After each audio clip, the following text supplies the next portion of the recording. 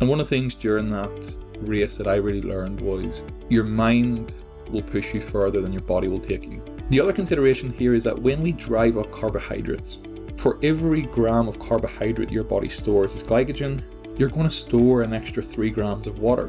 And that's not a good strategy, because remember, weight doesn't equal fat gain. Weight is just the total mass of our body. It doesn't actually categorize what that weight is made up of. And we may be sacrificing performance just to try and see the scales a little lighter. There's no reason to avoid carbohydrate feedings in the hour before exercise. Hey everyone, and welcome to the Complete Performance Podcast with your host, Dr. Josh Williamson. This is an episode that is highly requested. I put out on social media, what topics would you like covered? And a large amount of people wanted to delve into not just nutrition for endurance performance, but endurance performance as a whole. And the list got longer and longer and longer. I tried to narrow this down to things from my own knowledge, things from my experience of coaching people, and then my own personal experience of doing endurance events. And so I want to cover the nutrition elements, some training considerations, any prep work, and then just any miscellaneous things that I have found to be useful or questions that you've actually had. So I've got a list. I'm going to try and make it through it all. This will probably turn into a monster episode, but hopefully there's plenty of value in it. There's plenty of golden nuggets that you can take away to improve your performance in any sort of endurance event that you've got coming up. So let's delve in and get started. The first thing I want to do is give you a bit of background. At this stage, you probably know that I work with a lot of athletes from grassroots level right through to Olympic, Commonwealth, World Championship athletes. And those sports range vastly. When we come to the endurance side, there's been cyclists, Ironman triathletes, there's been trail runners, ultramarathon runners. And so I'm going to try and encompass all of the things that I've learned from those individuals, tie that in with the theory, and give you some practical advice. Now, my own personal experience with endurance running, let me take you back a number of years now. This is going back maybe 15 years or so. I get into bodybuilding. That was my thing. I wanted to learn how to put on muscle because I was very, very aesthetic driven, very visual driven. Thought that I would gain a lot from that and catered my training and my nutrition for that.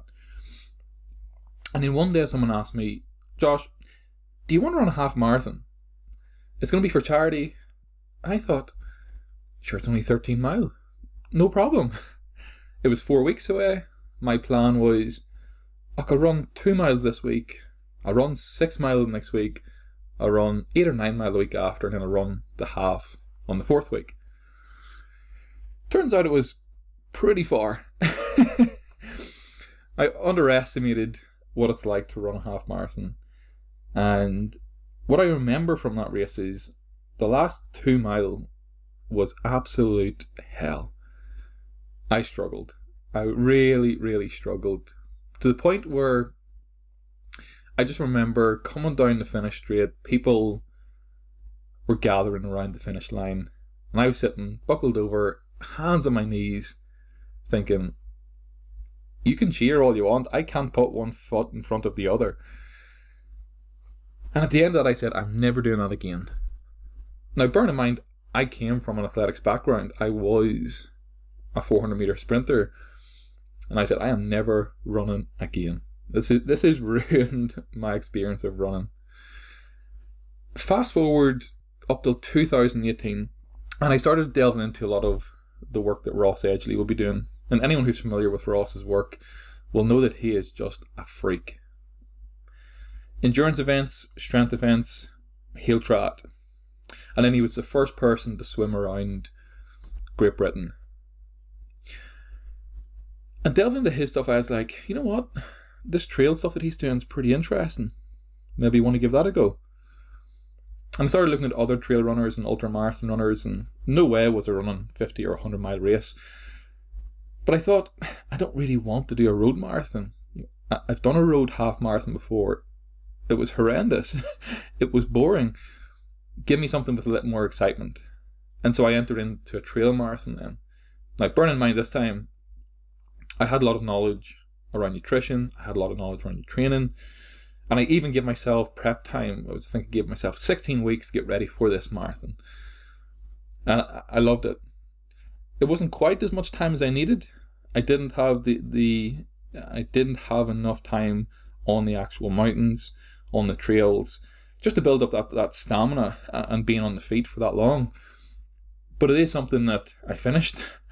I made it to the end, and I absolutely loved the experience. And at some stage, I would really like to do something like that again. But that gives you two experiences of my own personal journey with the endurance world. And I share those for a number of reasons, because one of the very first things that I learned within nutrition, and I've spoken about this before with other guests, is that you can know everything that you want inside a book, but the book doesn't always translate into what actually happens. And that's what I found out when it came to coaching people. And I remember a client, probably one of my very first clients, had said, I'm doing a trail marathon. It's an ultra distance, it's 100 mile, I have to finish it within 24 hours. And it's over the Wicklow Mountains. And I thought, this is easy. I've got my master's in nutrition. This will be simple. You're doing this amount of hours work. Here's the amount of carbs you need. Just go and do it. And how naive was I? Because it does not work like that.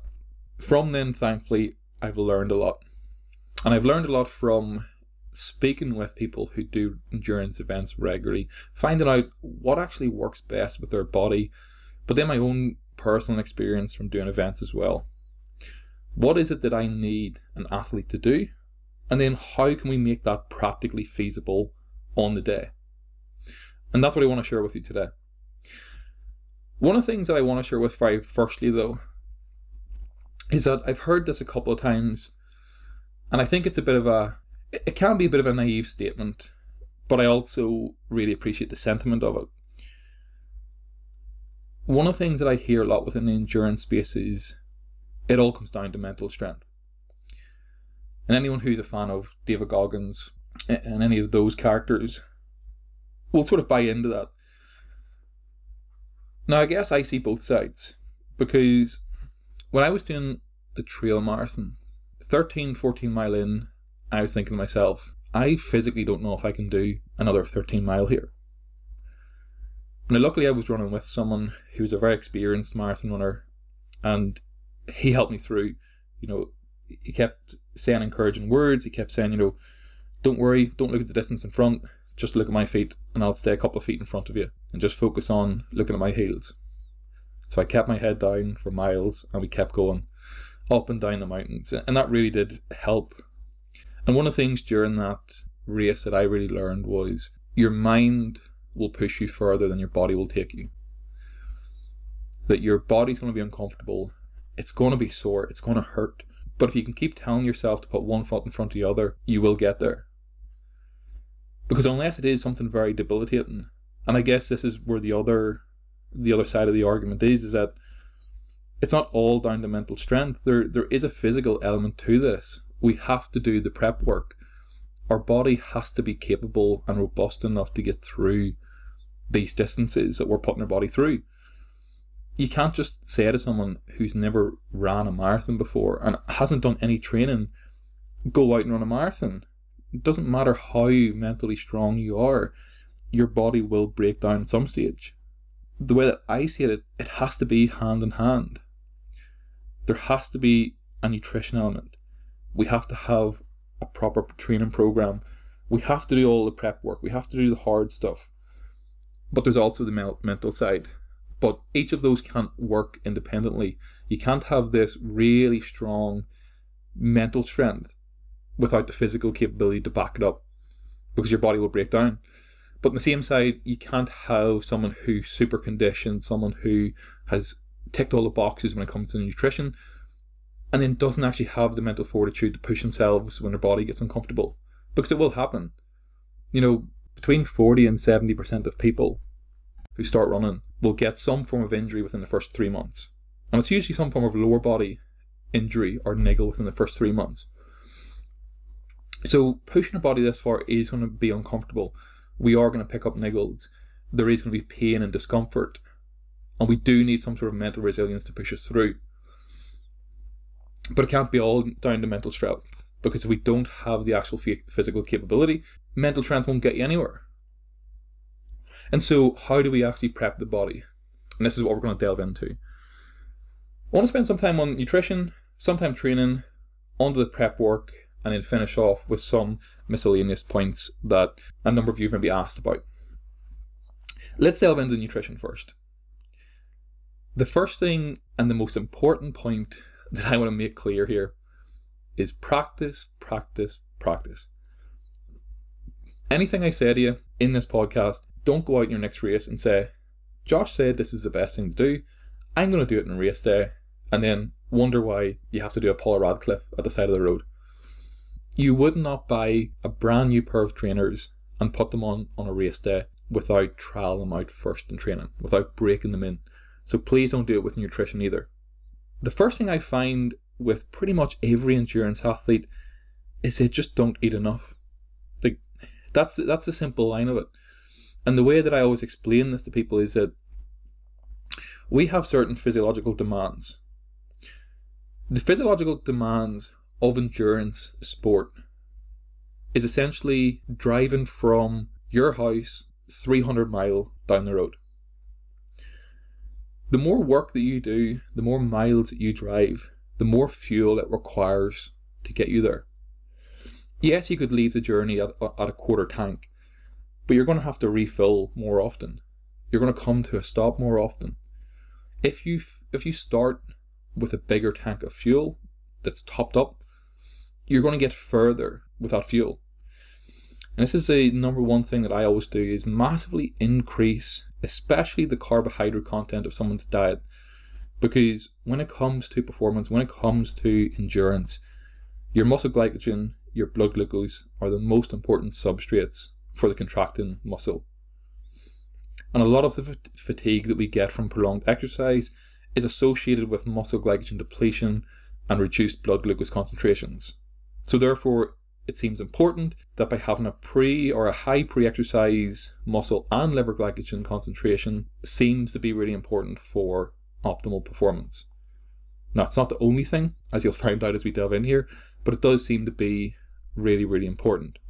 We'll not delve into the actual specifics of how you should lay a diet out, because they'll have been covered in different episodes, and I've certainly covered a lot of this stuff on social media, but I want to focus specifically on some of the points that comes up within endurance circles. The first thing, when you talk about endurance, even when you talk about team sports now, one of the things that comes up very often is carbohydrate loading. Should I load carbohydrates in the day or days leading up to my event? Now, this has been summarized way back in the 90s. And despite being, 20, 25 years old, a lot of the knowledge is still up to date. The basic premise of carbohydrate loading is that we can supercompensate our storage of fuel. So unlike your car that has a set capacity for how much fuel is in it, you can only fill it up to the top and then it stops.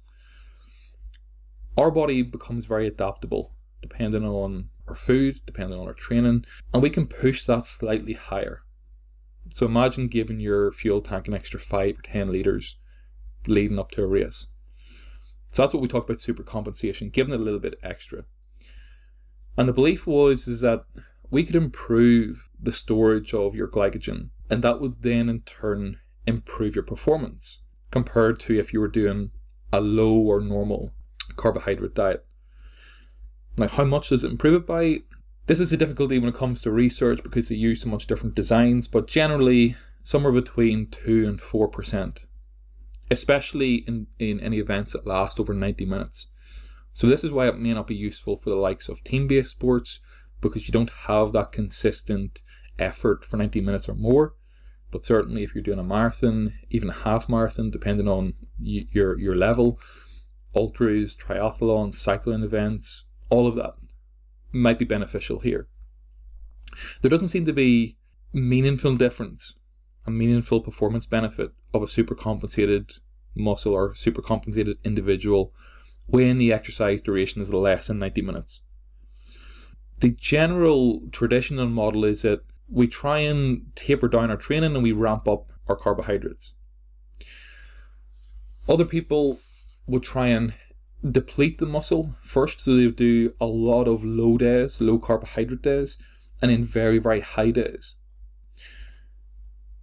There doesn't seem to be too much difference between the two, but I think we've came to the conclusion now that there's a very simple way of doing it, which is that our training has to naturally taper coming into some sort of race because we're trying to peak for that performance. The biggest mistake that endurance athletes make is that they just don't eat enough carbohydrate in the first place.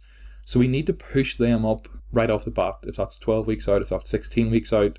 In terms of where they should be, I don't really like giving figures, but if you were to take your body weight in kilos, multiply it by 5 to 10, that will give you an average range of where you should sort of be. If your training volumes are higher, if you're sitting at 8 to 10 hours of training a week, you're going to push towards 10 to 12 grams of kilo per day of carbohydrate. If you're slightly less, you might need to be down towards that 5 to 7 range. But when we push higher in those carbohydrates, that seems to be enough for it. And then a 24 to 48 hour carb load of just slightly more than that tends to be the optimal approach. We don't need to deplete, we don't need to do a low carb diet beforehand. All we do is taper off the training, keep the carbohydrate at its daily requirement based on the activity that we're doing, and then 1, 2, 3 days prior, increase it by say 50 to 100 grams of carbohydrate. It comes back to the whole thing that people think more is better. More carbohydrates means better performance, and that's just not the case. It doesn't always result in better performances. The other consideration here is that when we drive up carbohydrates, for every gram of carbohydrate your body stores as glycogen, you're going to store an extra 3 grams of water.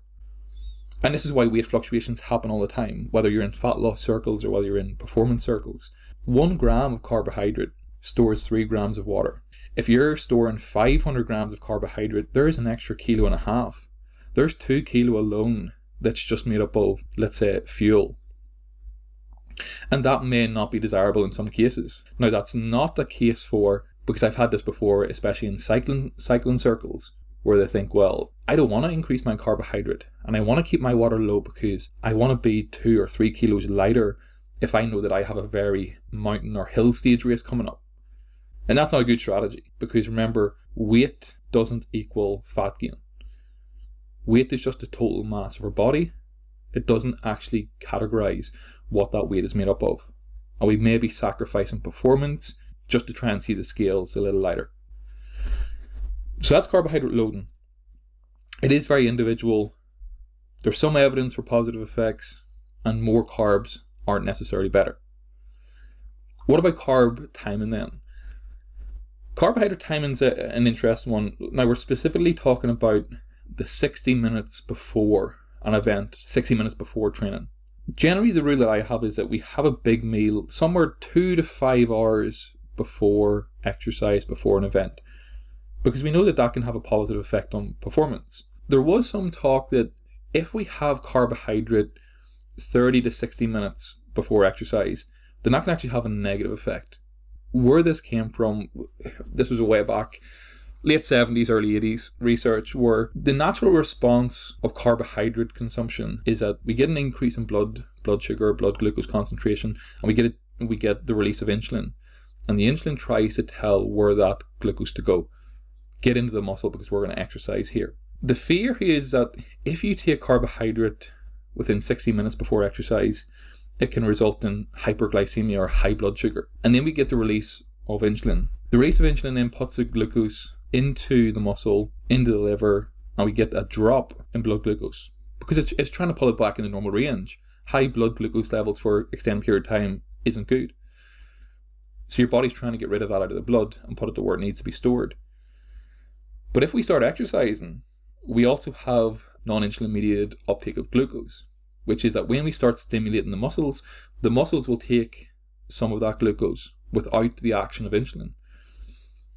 And this is when we get this thing called reactive or rebound hypoglycemia.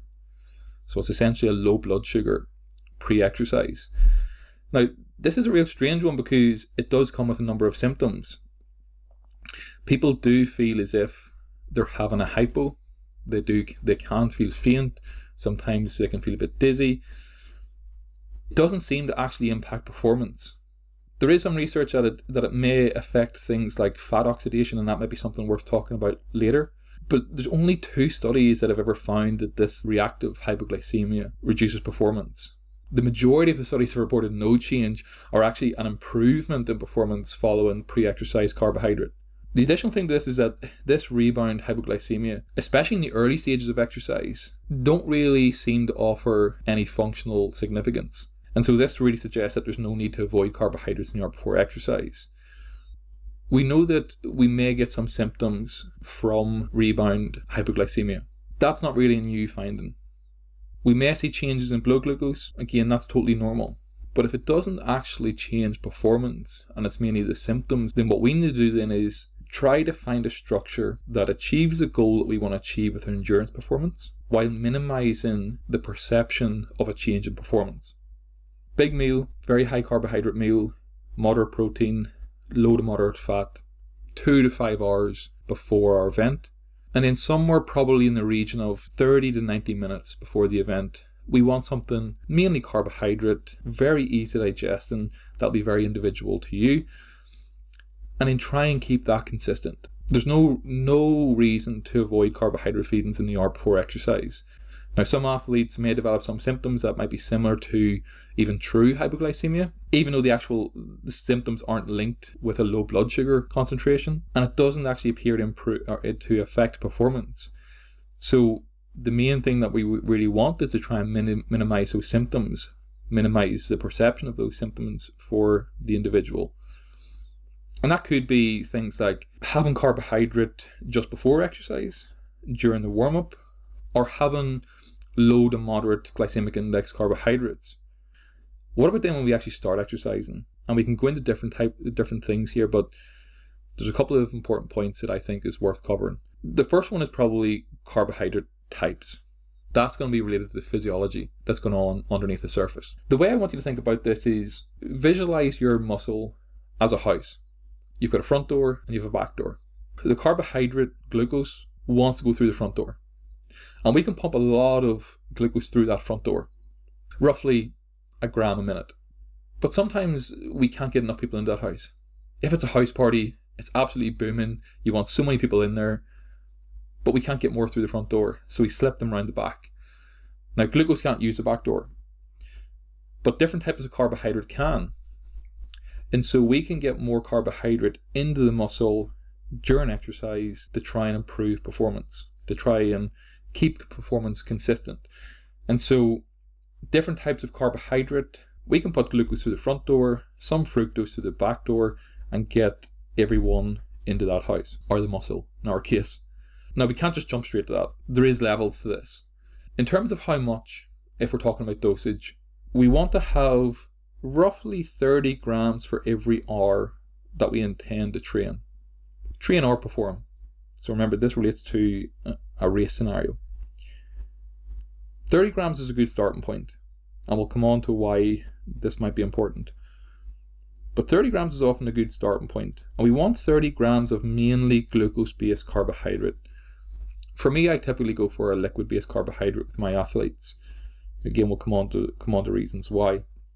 But you don't have to. You can go for solid food as well. Then when we move up, we want to go to maybe 45 to 60 grams.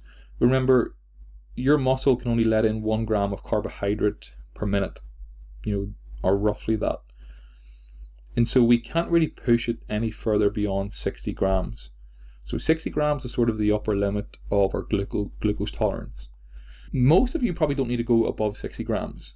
There's probably no reason. You're not doing something that's long enough. You're not doing something that's intense enough that would warrant above 60 grams. But if you are someone who's at the elite level, if you're someone who's doing 12 to 20 hours of training per week, if you're doing a very extended session, if you're doing 3, 4, 5 hour brick sessions, then you're probably going to need to push it up a little bit higher. Now, you'll know yourself based on your own performance, based on fatigue, all of those different factors that come into the outcome that you're trying to achieve. But once we go on to that 60 grams, we usually need to switch the carbohydrate type. So we've maximized 60 grams of glucose, then we start building in fructose. Now, fructose, depending on the individual, I will tend to do in increments of 10 grams.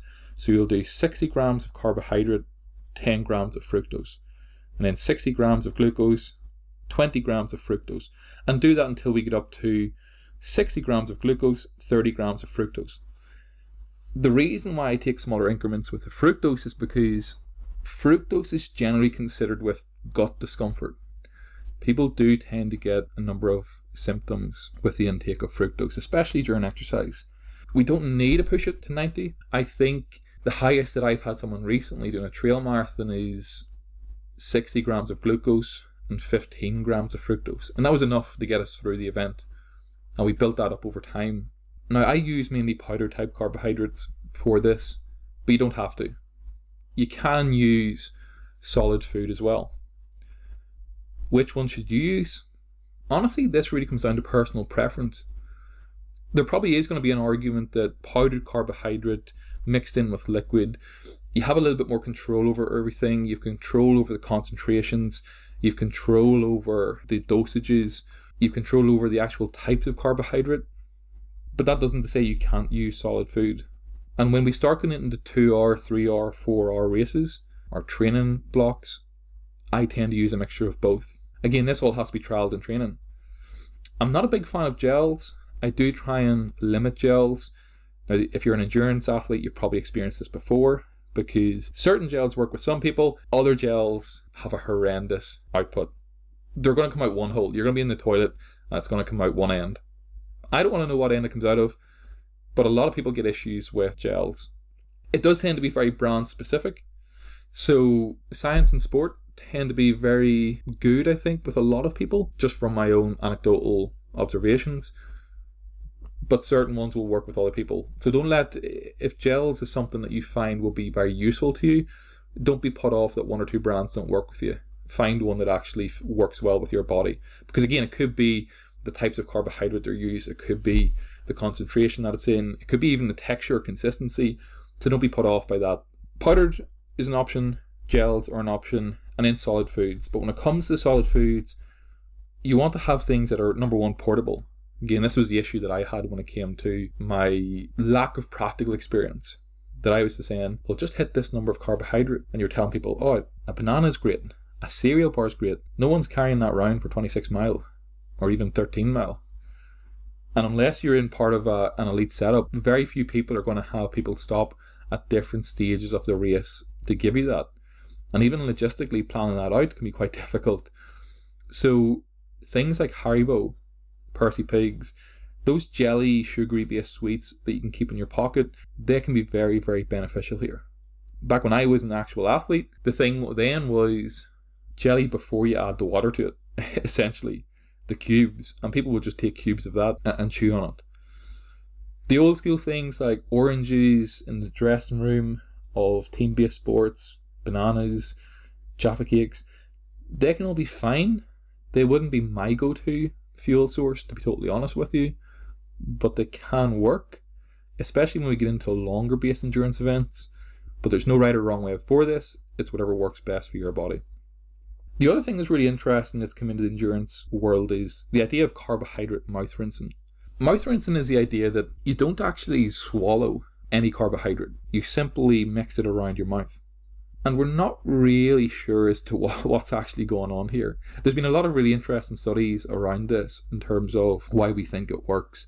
But one of the big interesting things is that, well, one of the first things is that we thought that the carbohydrate, that the sweetness, that the different tastes and textures stimulated parts of the brain to say that there's going to be carbohydrate coming into the body so we can actually increase energy. But no carbohydrate is going into the body because we're not swallowing it. And then we've done some interesting studies on, well, is it the sweetness? So let's compare rinsing some form of solution around your mouth one containing carbohydrate, one containing zero carbohydrate, but being loaded with artificial sweeteners. So we're still getting sweetness without the actual fuel. And there does seem to be a difference. There seems to be something that's recognizing that even though the sweetness may be there, the carbs aren't, and we don't get the same response. Now, with carbohydrate mouth rinsing, it's a bit strange in the fact that when you still push exercise duration above 1 hour, it seems to be better to just simply take on carbohydrates. But mouth rinsing seems to be beneficial for when exercise is less than an hour, so between 30 and 60 minutes. There does tend to have some form of beneficial effect there. But again, it's not something that I've ever really felt the need to do. There's no real reason as to why I would think that mouth rinsing is more beneficial than actually taking on carbohydrate. And within events that last less than 60 minutes, it's unlikely that glucose availability is going to be the limiting factor of performance, unless you're going into an endurance session on low carbohydrate, which could happen. So I don't think we'll get into it in this episode, but there's an idea of training for the work required, or carbohydrate periodization, where you're actually structuring your nutrition around your training intensity, so that, for example, a zone 2 session you'll do on low carbohydrate because you're trying to maximize the adaptation of fat to carbohydrate burning. And so for a session like that, where it's zone 2 related but it's very low carbohydrate going into it, maybe mouth rinsing may have a place there.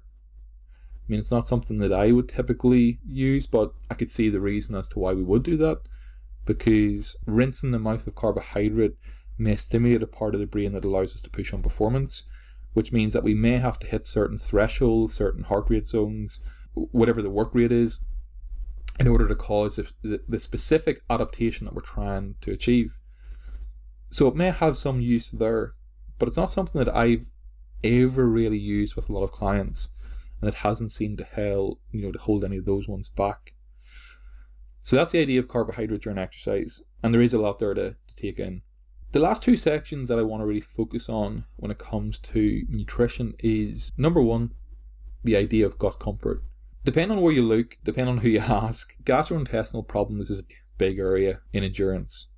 The statistics vary, but we're talking up to 95% of people will experience some form of GI complaint during exercise, especially during long distance events, triathlons, or even athletes involved in other types of strenuous, long-lasting exercise. Other people have said that it can be severe distress in up to 32% of people. Now, these symptoms can vary. Everyone seems to be individual here, but we're talking about dizziness, nausea, any stomach or intestinal cramps, vomiting, diarrhea. And there does seem to be a very strong link between nutritional practices and our GI distress. And we all know this, how many times have you had a dodgy meal and half an hour, 2 hours later, your stomach is in absolute bits, or you have something and you bloat really badly, like really, really tender, painful bloating. So it is, we know that there is an issue there, and then when you add exercise on top of that, we're just asking for trouble.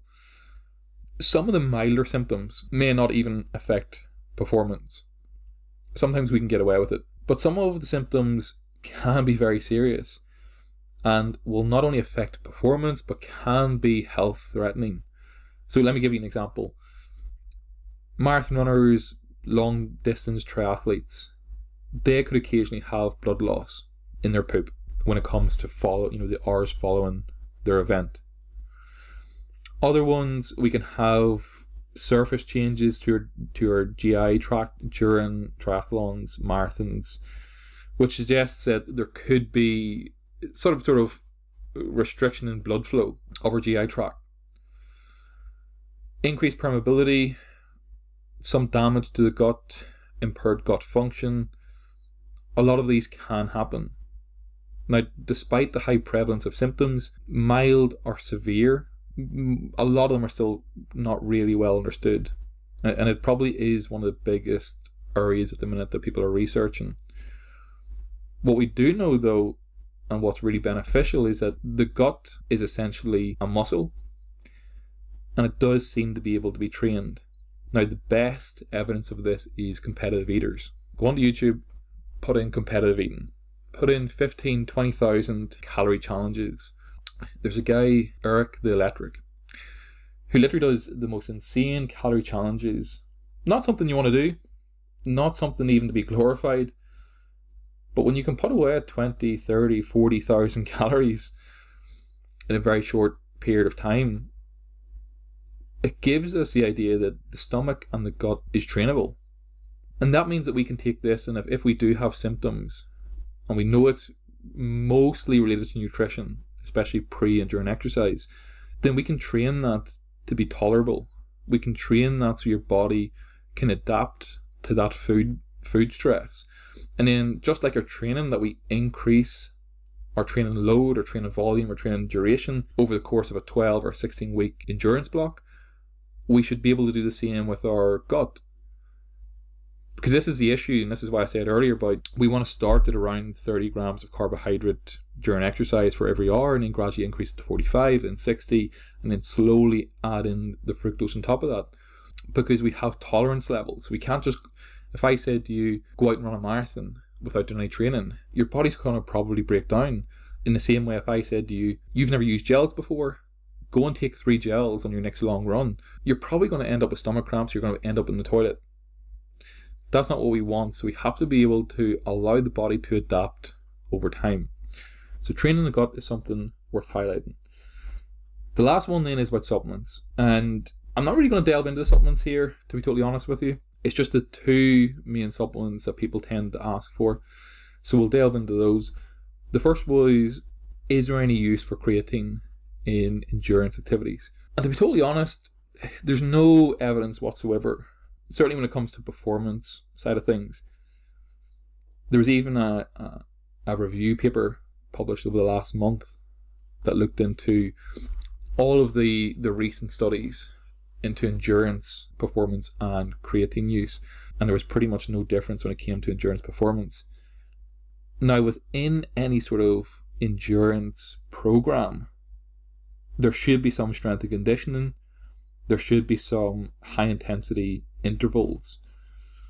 And so you could make an argument that creatine may not improve your actual performance when it comes to race day, but it might increase your capacity to hit those sessions with the intensity or slightly higher intensity than you could without it.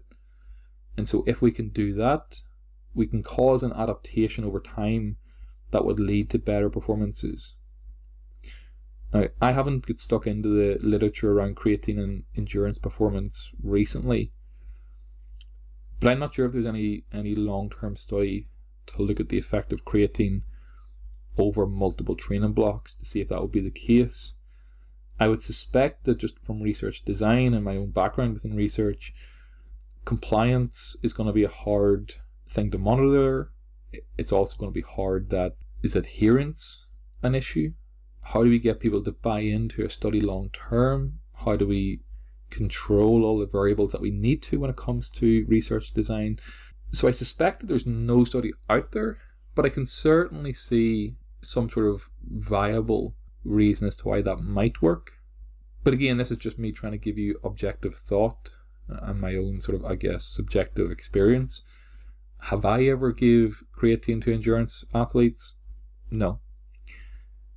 Just the evidence isn't there for it for performance, but I could see a reason as to why it might work. So I'll leave that one up to your own capable hands, but it's not something that I would ever recommend for solely endurance-based athletes. The last one is bicarbonate. Bicarbonate of soda. Let me tell you about bicarbonate of soda. Sodium bicarbonate, bicarbonate sodium. It's the original beta-aniline. You know, slightly different, but essentially what we're looking at is the same thing. Now, bicarbonate of sodium, let me tell you a story. One of my very good friends, Scott, was doing his PhD, and it was all around bone health. It was looking at changes around bone metabolism, especially during exercise, and he decided There was a very, very good viable reason for it that we'll not jump into, but sodium bicarbonate may help here because it changes pH within the body. And so he thought, this is a great study. Me being the good friend that I was, and I am, decided to say, yeah, no problem. I'll come and do your study. Now, anyone who's tried bicarbonate of sodium will know that there's a big warning around it that it may cause some GI problems. And I was late into Scott's study, but he said 40 minutes later, half an hour, 40 minutes after you consume this, you'll be on the toilet. And I thought, I've got a strong stomach. This will be fine. He gave me quite a large dose of sodium bicarbonate. I said, great. Sat around for 40 minutes, and I was like, listen, I'm good to go here. Like, I don't feel anything. My stomach is great. Let's get on the bike. Let's do a warm-up. Hooked me all up. Put essentially an IV line into my arm so we could take blood during exercise. And literally about 10 minutes later, I was like, this is going to run down my leg. I need to go here. Now, he thought this was hilarious. He was laughing his head off. But I sprinted to the toilet. And the bathroom that I was using was one of those sensor activated toilets where, you know, when you go in, the light comes on, and when there's no movement, it turns off. I was in there that long that the light turned off. And I was sitting there going, I can't get up here. And when someone comes in, they're just going to hear me on the toilet, and they're going to be like, why are you sitting in the dark?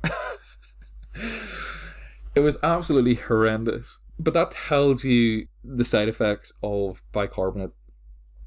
It is something that works. It is definitely something that is beneficial, but the downsides usually outweigh the performance benefits. And we have tried for years and years to find some form of dosing strategy that's beneficial, and we still really haven't got it nailed down. So it's a very difficult one. It's not one that I would typically recommend for those reasons, because the very first time that happens to an athlete, they're never going to want to take it again. That's what we're dealing with, and so it's not something that I would particularly recommend to an athlete. It is something that you can experiment with yourself. Again, what I would say is start really low with the dosages and gradually build yourself up to what the recommended dose is, and see if you can actually tolerate it.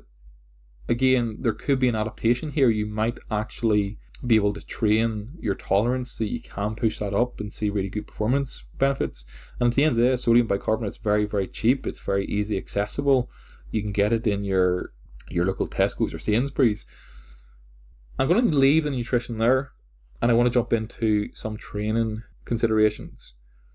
If you do have any questions on the nutrition, please feel free to fire me a message, fire me a question. But I do want to give you a good, I guess, overview of complete performance when it comes to marathon prep or just endurance prep in general. I won't spend as much time on training, prep work, or miscellaneous, but I want to give you some thoughts. When it comes to training, the very first thing is actually give yourself enough time. Time is going to be the biggest thing when you have an event in mind. Are we giving ourselves 8 weeks? If you're not a typical endurance runner, if you're not doing even, for example, say you want to run a half marathon and you run 5Ks, 10Ks quite regularly, then you can maybe get away with doing an 8-week or 12-week prep. But if you've never done even a 10K before, 12 weeks might not be enough to do 10K. You might need more time.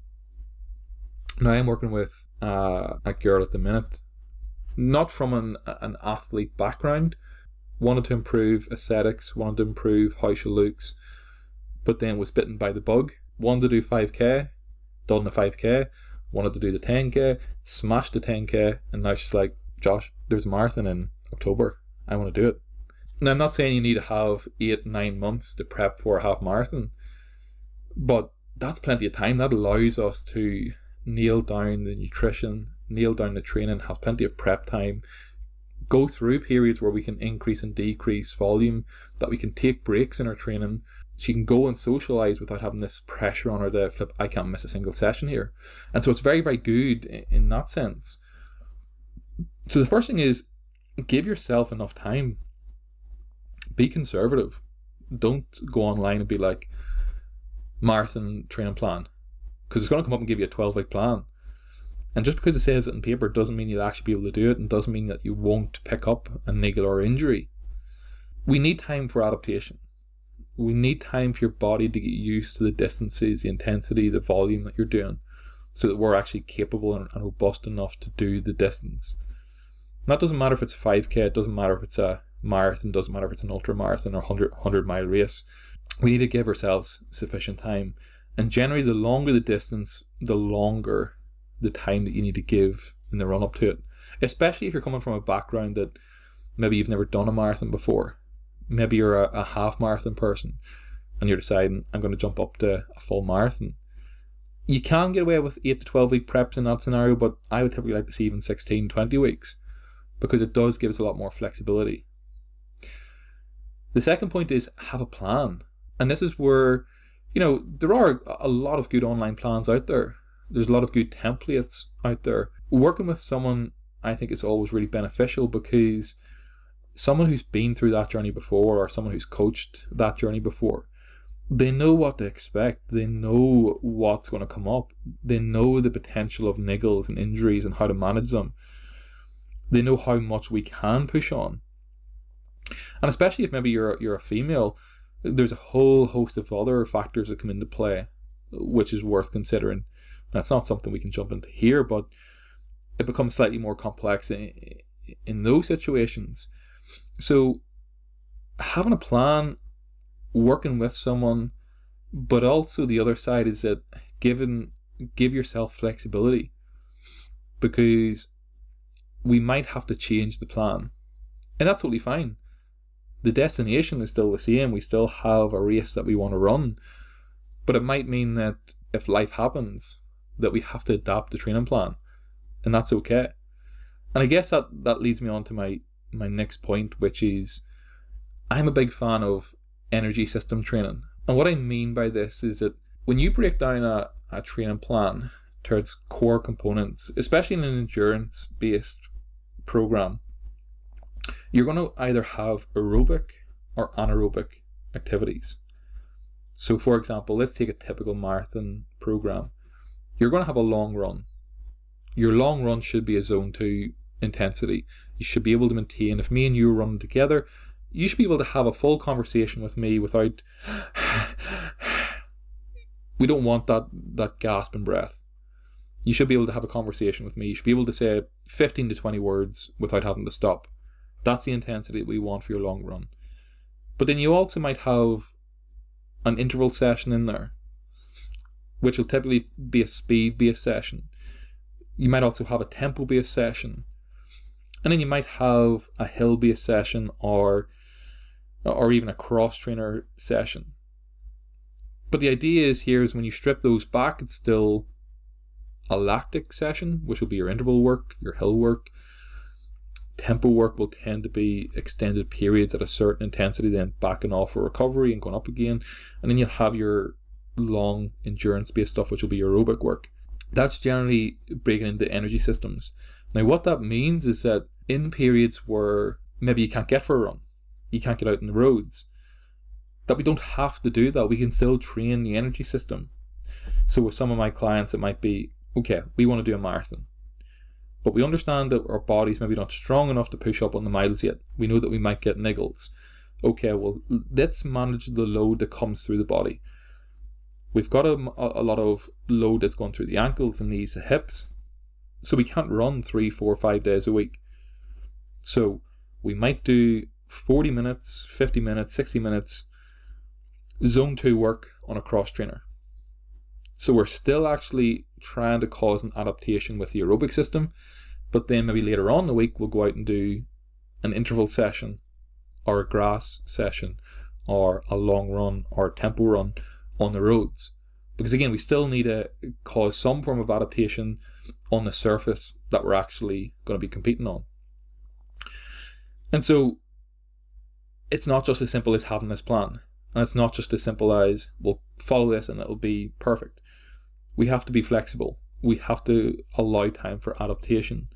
And fundamentally, we're training energy systems. And then there are some sport-specific considerations that will be important. You're not going to get better at cycling without cycling. You're not going to get better at swimming without swimming. So we have to be in the water if we want to be better at that. We have to be on the roads, we have to be on the trails, we have to be on the hills if we want to get better at that.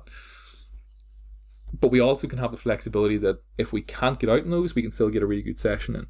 And I guess that ties into the idea of low impact and high impact training. As I said, there's a high percentage of people within the first 12 weeks who will experience some form of lower leg, lower body, niggle or injury. And that is because we've maybe went from doing nothing to now we're doing a lot of impact through the lower body. Whether that's the arches of your feet, whether that's your ankles, whether it's shin splints, whether it's a calf strain, whether it's knee pain, hip pain, tightness around the IT band, and there's a lot of niggles that we can pick up. And it usually comes down to the load and the impact that we're putting through the lower body. We're just not conditioned. We don't have the capacity for it. So don't be afraid to trial out those things. It's not going to impact your ability to run or perform in whatever discipline that you're looking at. One of the questions that someone had was with regards to VO2 max versus heart rate zone.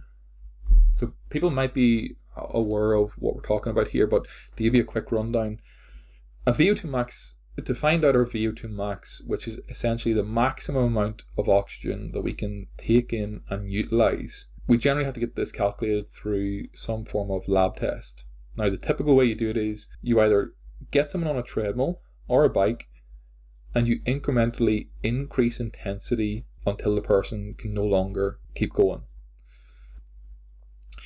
And that gives us an output or a figure of their VO2 max. And it'll have to be done in the lab because it'll have to analyze your gas that you're exchanging during exercise. The problem with that is that not a lot of people have access to that. We can do it based off, indirect calculations and equations, but it's still not totally accurate. But we do have quite a tight correlation between VO2 max and heart rate, which is why within endurance circles you'll see heart rate zones being used quite often. So which one's best to actually use? If we were wanting to be super accurate, VO2 max would obviously be really beneficial to have. But that will require you booking into a lab, doing a test, finding out your zones, but at the end of the day you'll still have those correlated with heart rates. If you do the test right, sometimes people will put in a lactate curve as well, and that will tie with your heart rate and tie with intensities.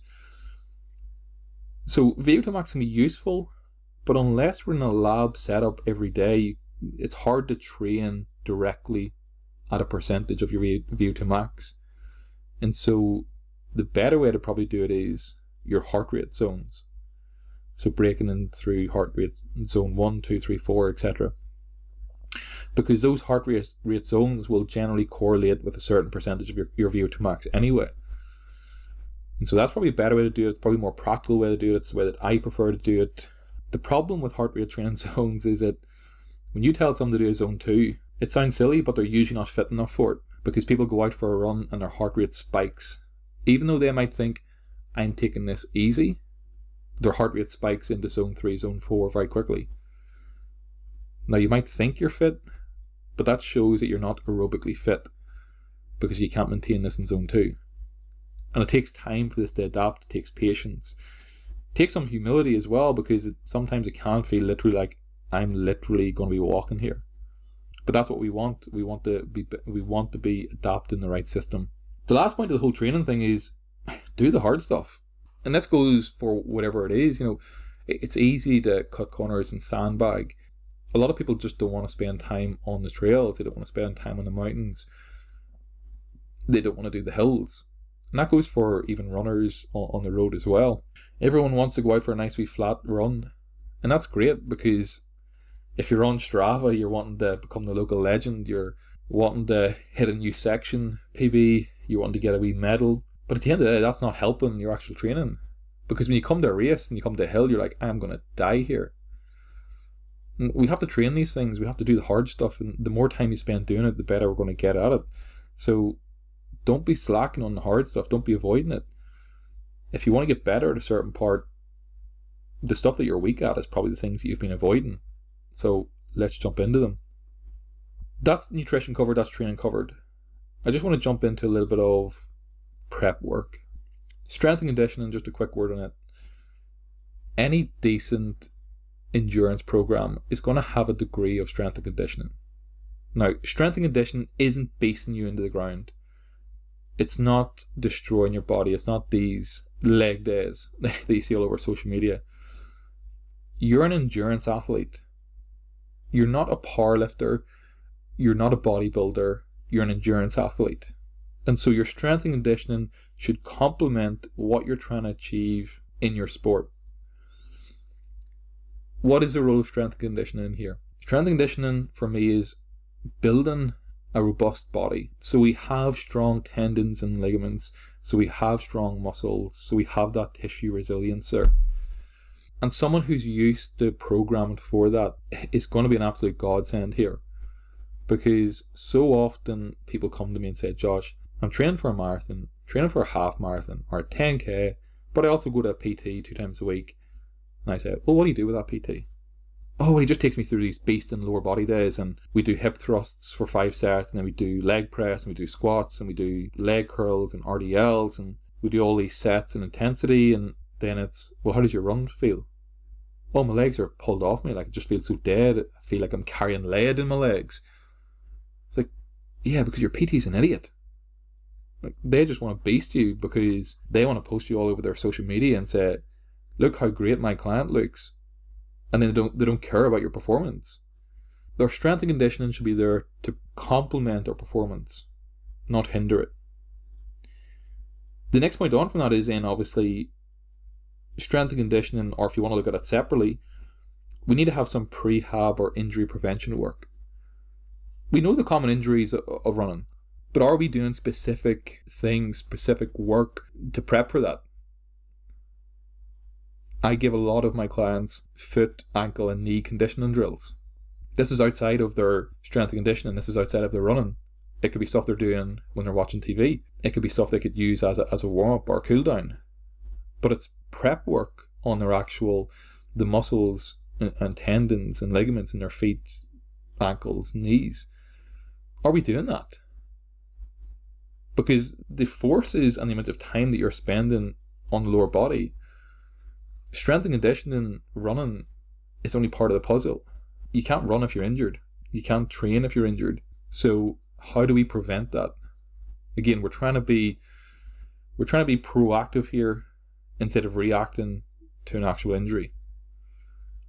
Doesn't mean injuries won't happen, but at least we know we have confidence going into it that we're trying to do everything we can not to get injured. So what are your prehab or injury prevention strategies? The last point within sort of prep work is what I call nutrition replication. So I've talked a lot here about nutrition. We've looked at different topics. Some you may be familiar with, some you may not be familiar with. And I don't even think we've scratched the surface of each of those topics. But it's the point that I want to drive home at the very start is you need to replicate all of this in training. And again, don't take what I've said. If you're sitting there with a notepad and book and you're taking all these points in nutrition, don't think you're going to do that next week or next month. It's going to take time to build this in. You have to have a very good balanced diet first, very good foundations, and then you can start building this stuff on. You can start building the correct amount of carbohydrates. Then you can start building, well, how do I time these across the day? And then it's how do I take in carbs during exercise? And there's going to be a degree of training the gut when it comes to that. And then once you've all that done, then we can start looking at the sexy stuff like the supplements, like carbohydrate periodization and carbohydrate and fat oxidation. Then we can start looking at that stuff. But it takes time, number one, for you to actually implement it. But it takes time to actually replicate it enough times in training that you're confident that you can do it in a race. And this is why it comes back to the other point of giving ourselves sufficient time. I know I was saying that in reference to training, but sufficient time also allows us to trial our nutritional strategies throughout that 16-20 week block. So that's on the prep work. The miscellaneous stuff, just really 3 points. If you've ever been to a marathon, you'll undoubtedly have seen people wearing white t-shirts with blood on their nipples. Chaffing is a real thing. So for me, coming from a bodybuilding background, the inside of my legs chafe really, really bad. And when I was doing the trail marathon, someone threw me literally a tub of Vaseline and just said, rub that on the inside of your legs. And it helped. It really did. So things like, depending on your clothing, you might need to put plasters over your nipples, because running for 13, 26 mile, 100 mile, when that clothes runs and you get sweaty and it gets moist, it is common to see people run with blood on their t-shirt from that. Chaffing on the inside of your legs, it's likely that you'll come across this even just in your actual training. So you'll probably know that that's going to be an issue going into a race. So it's, again, trialing some things, Vaseline, long and comfortable underwear, possibly leggings, see what works for you. It all does make a difference. They're small points, which is why I'm saying they're miscellaneous, but if you've put so much time and effort into your nutrition and your training, and then you throw on a top and you get 7, 8, 9 mile in, and the top starts rubbing against your nipples and becomes sore and irritable and bleeding, then that's going to play a factor in just even your mental capacity. We can have the best nutrition plan in the world and training plan, but we also need to have our mind in the right place. And if your mind's focusing on, my nipples are red raw here, your mind's not going to be focused on the race. Plaster them bad boys up, get the Vaseline in between the legs if you need to. Nasal breathing was a question someone asked. What's the importance of nasal breathing? For anyone who doesn't know, it's breathing through the nose. There does seem to be a difference between nasal breathing and mouth breathing. Nasal breathing seems to release more nitric oxide. It releases nitric oxide into the blood, helps widen our blood vessels. And the theory is that we can get more blood to the working muscles, to the lungs, X, Y, and Z. The problem I have with nasal breathing is that it doesn't matter how good you are at nasal breathing, you're limited by just your ability to take as much air as possible through the nose. It's a very, very small cavity. Your mouth is very, very big. So at some stage, especially in a race, when you have to push on, you're going to have to go through the mouth. You're going to have to mouth breathe. And this is why I'm not really delving into this, because it sounds so silly of telling people breathe through your nose or breathe through your mouth. Generally, my recommendation is, if we can, it's good to be consciously breathing through the nose. If we can do even some zone 2 work, breathing through the nose, that'll give you a good indication of intensity. But at some stage, you're going to have to breathe through your mouth. Like, there's no exceptions. You can't do zone 3, zone 4, zone 5 work breathing through your nose. Yes, in theory, it sounds good. It sounds like we're getting a lot of benefits from it, but it's limited. It's limited by intensity. But it might be good to add some stuff in, within your training. And that could be during your warm-ups, could be during your prehab or injury prevention stuff. And then switch to mouth breathing when you feel as if, I'm struggling to get air in here. And I think that's a fairly common sense, straightforward approach. The last topic to round this all off, and I want to cover this because someone had specifically asked for it. I'm going to answer this question quite bluntly, but then I'm going to go into a more detailed view. If you have a specific outcome you want to achieve, in other words, and this isn't endurance, this goes to every sport. If you want to be an endurance athlete, then be an endurance athlete. If you want to be a footballer, a rugby player, a Gaelic player, then be those things. But don't try and be an endurance athlete or a footballer or a hockey player and a CrossFitter, because you're not using one of those to complement the other. Just from knowing what the CrossFit environment is like, you're not using that training to complement. You're going into a session, and if it's an AMRAP, if it's every minute on the minute, if it's a chipper, whatever it is, you're always trying to push yourself. You're always trying to be competitive. It's not the correct training, and it's likely going to lead, or maybe not likely it is, but there's a high risk involved that you will, number one, get injured, you'll pick up niggles, and it's just not beneficial for your actual sport. There's a more optimal and more helpful way to train for your sport. I guess the big thing here comes down to is, what's your actual goal? Do you want to run a certain time in your marathon? Do you want to hit a PB? If so, then your training should complement that. For me at the minute, my goal is just to be fit, be healthy, move well, live long. That's it. So my training very much is, I'll go out and do a run once or twice a week. I'll do 3 weight training sessions a week. Probably do some conditioning at the end of those sessions. I'll spend a lot of time on mobility and flexibility type work and prehab work. I'm not trying to go out and smash a marathon. I'm not trying to go out and smash a 10k or 5k time. And same way for you, if you want to go to a CrossFit box and really enjoy it, have fun, socialise, push on really hard, and you're not really too concerned about, oh, I want to go out here and hit a new PB in my 13 miler, then that's fine. That's totally okay. But if you actually want to take one of those seriously, then make that the priority. Go and push hard at one of them and just make sure that the other complements it, because you can't push both on at the same time. And this isn't a dig at CrossFit, because I love that style of training, but it's just when you have athletes specifically, again, someone like myself who's not really involved in competitive sport anymore, but especially if you're on a team, you're on a football team or a rugby team, or even if you're just an individual athlete and you sort of are a runner, for example, or a cyclist or a triathlete, and you're going and doing CrossFit and then complaining that your running's not getting better, your sport's not getting better, or you're getting injured because of your CrossFit, then that's on you. It sounds harsh, but we're either an athlete or we're not, and if we're an athlete, then we need to do things to complement that. That'll leave some food for thought. But this has been an enjoyable episode. There's been a lot of content here. This will be a multiple listen podcast, I would imagine, because there are so many sections, so many topics. And if there is topics here that we want to spend more time on, please just drop me a message.